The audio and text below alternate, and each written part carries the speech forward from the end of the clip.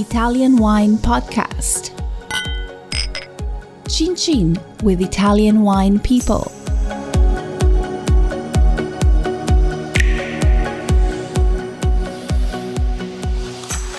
So let's begin the podcast with you today, Pedro Ballesteros, Master of Wine. We've just finished the Vinitaly International Academy education course. What were your takeaways from the Vinitaly International Academy as one who is also already a Master of Wine? How did it go? How did you see it? Well, I think it is an excellent initiative. I think it's to make Italian wines much more attractive by making those wines, by explaining those wines, by helping a number of people to have a much deeper knowledge on the Italian wines and the things that you tend to love them more. So I think it's a very intelligent approach. It has nothing to do with promotion. It's real education, formation. It is just to trust that the raw material of Italian wines is so interesting that it is enough if there is a good number of intelligent people all over the world that are knowledgeable about Italian wines. And it was very interesting for me. I was studying a lot, and there were some difficult things. And Italy is one of those infinite countries that you never know the whole of Italy, and that you are discovering new varieties and new expressions. It's really fascinating.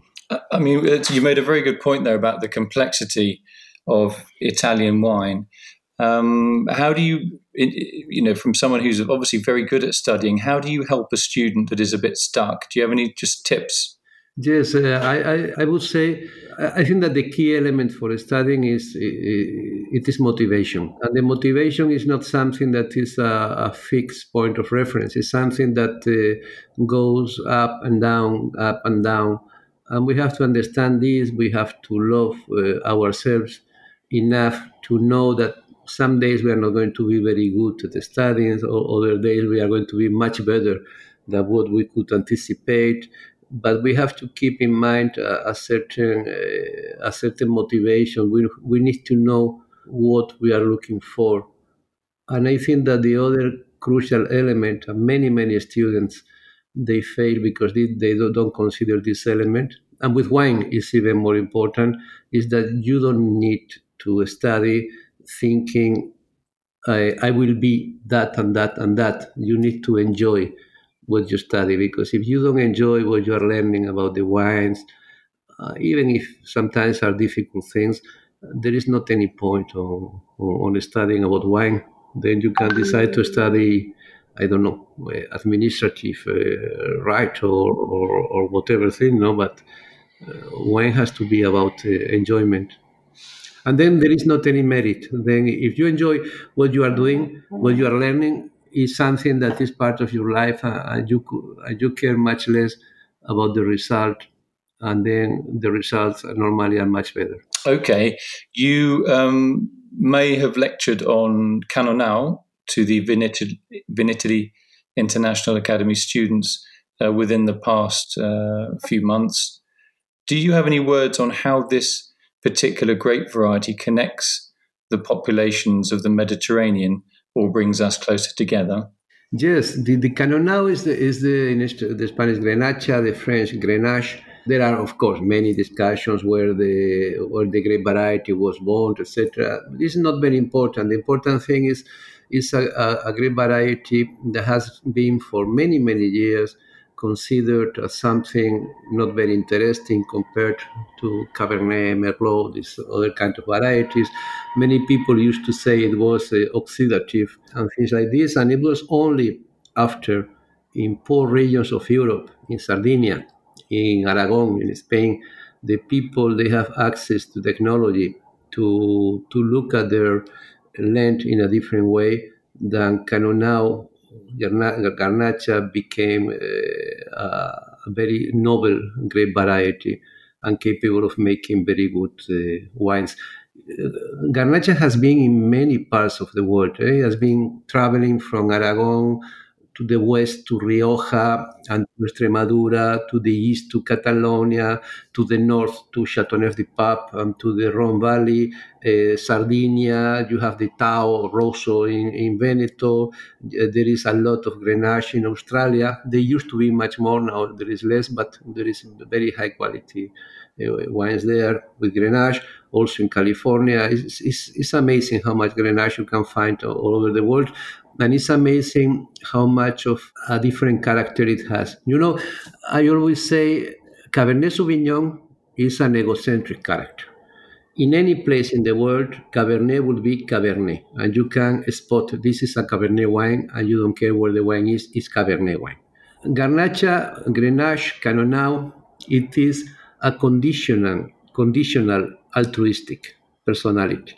It's altruistic because Canonau is going to tell you where the vineyard is, not it's not going to tell you I'm Canonau. It's going to tell you I'm coming from that particular vineyard, and it's conditional because if you want to get a very high yield, if you want to get very modern expressions out of Canonau, if you don't respect the very nature of Canonau, you will not have very noble wines. It's very conditional because you need low yields, old vines. It's very important that the vines in this climate so dry, they have many years to explore the soil, and then you will have the personalities of a place. Because of that, at the end of the day, it's not so important if the wine is Canonau, Grenache, or Garnacha. It's important that the wine is coming from that particular area. And Sardinia, in this, I think they have excelled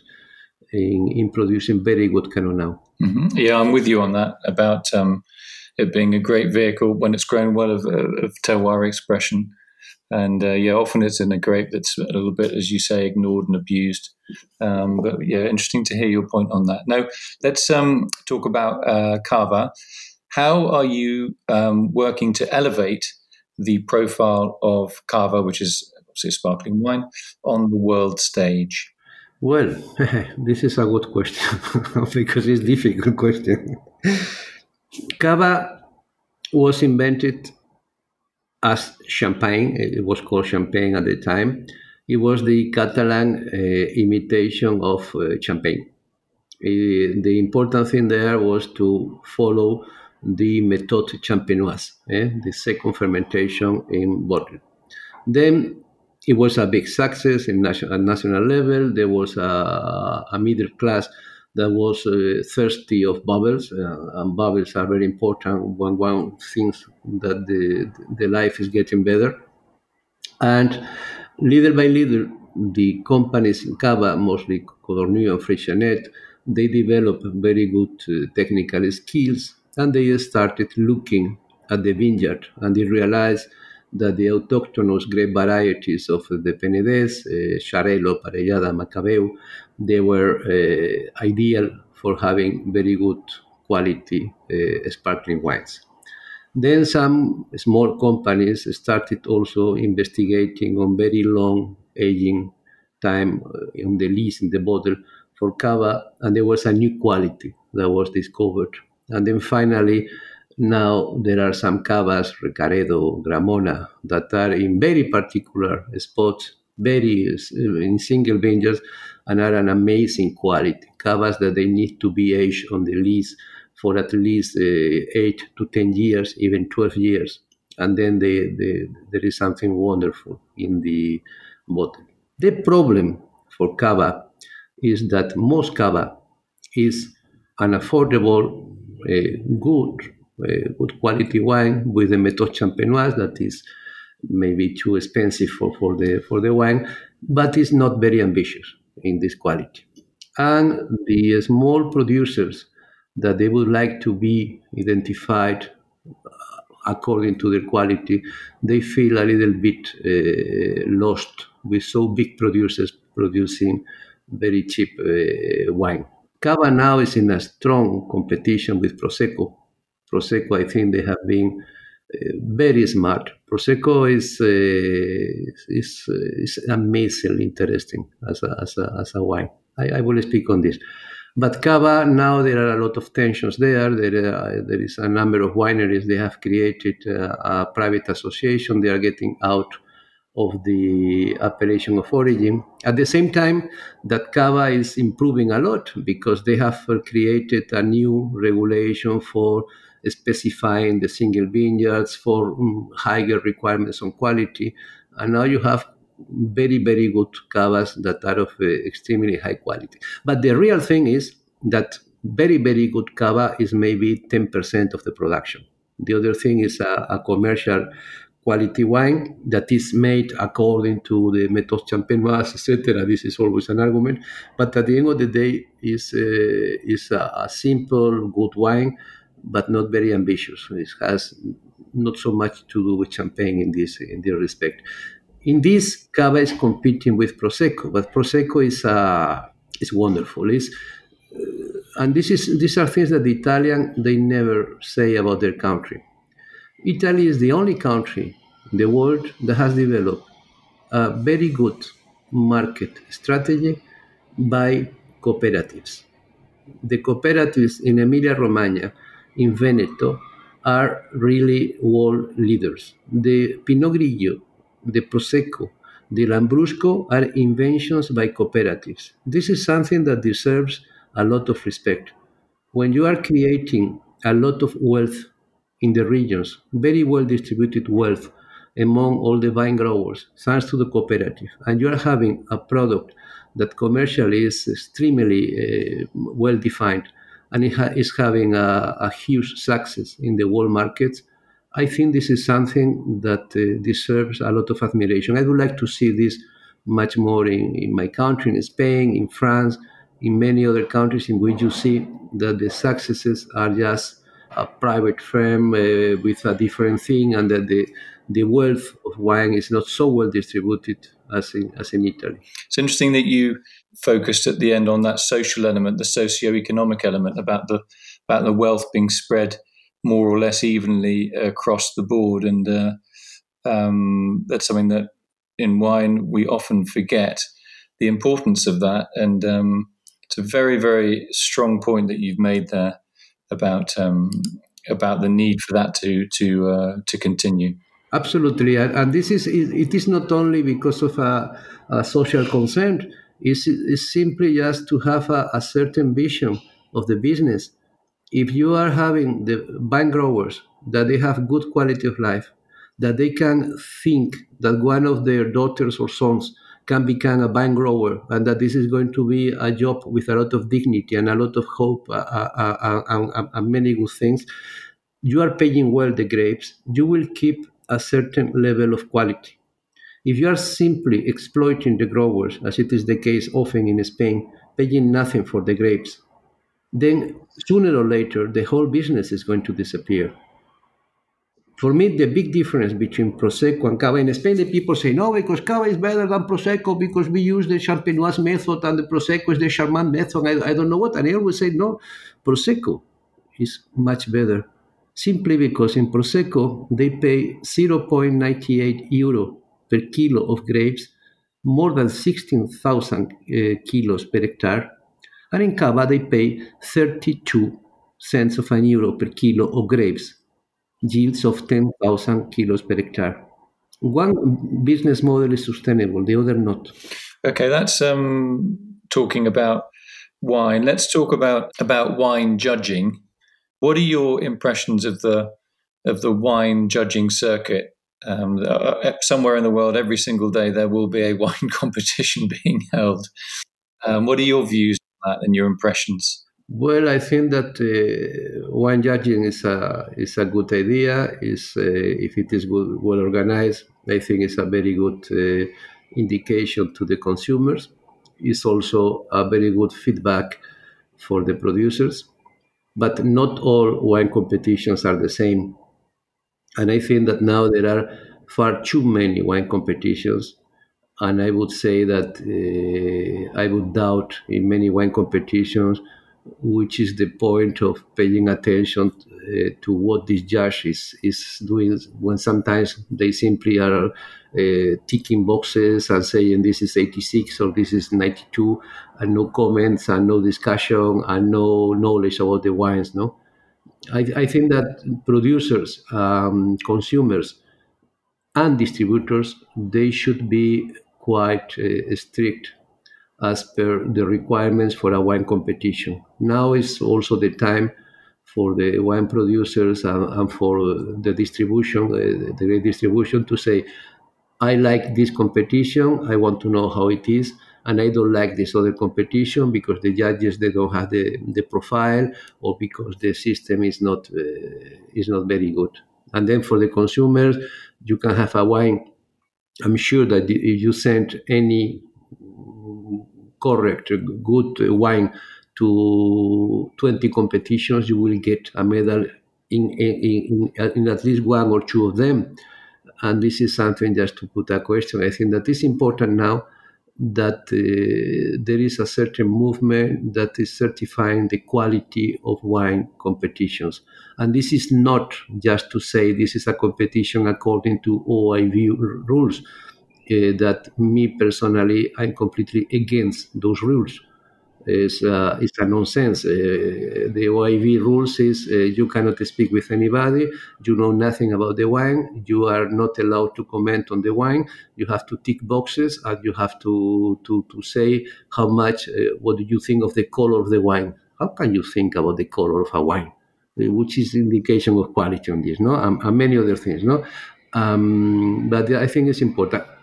I think there are so many wines, so many small producers, that you need competitions. But I think that competitions now, there are far too many, and there should be a kind of a quality seal for wine competitions.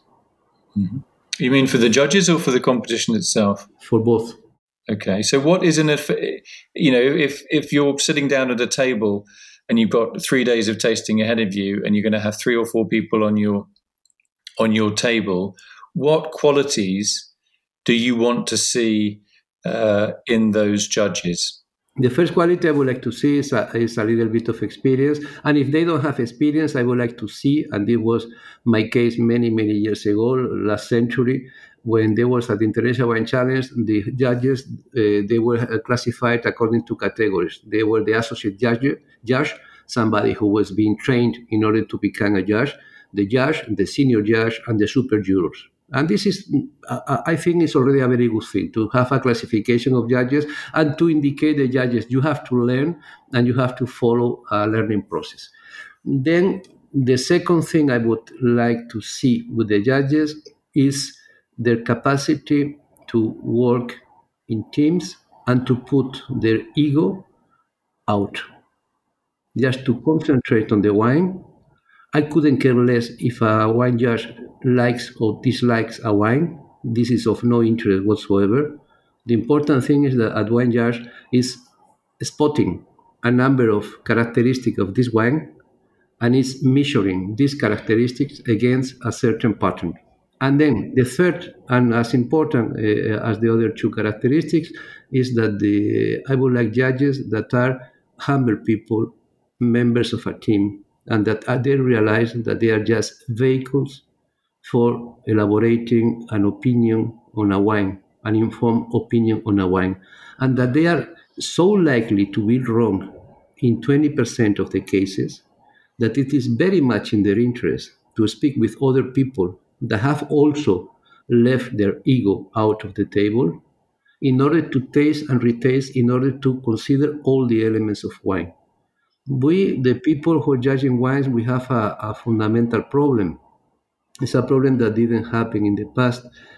The fundamental problem is the great wines, they need time, time to be judged, time to be enjoyed. You cannot be tasting wines one at a minute and to taste 100 wines in a day, or to taste, as some very famous prescriptors are so proud of, 10,000, 12,000 wines a year. This is simply is something very banal, very, very narrow. You need time, but we don't have this time. we need also to look at the economies of competitions, etc.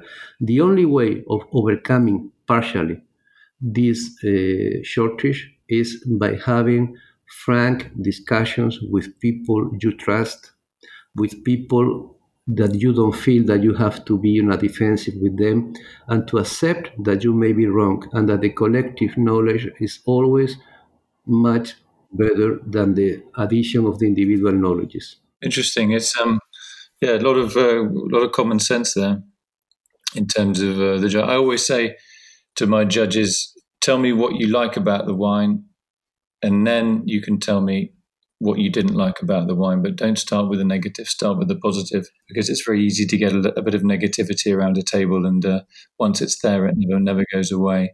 Anyway, this amazing interview.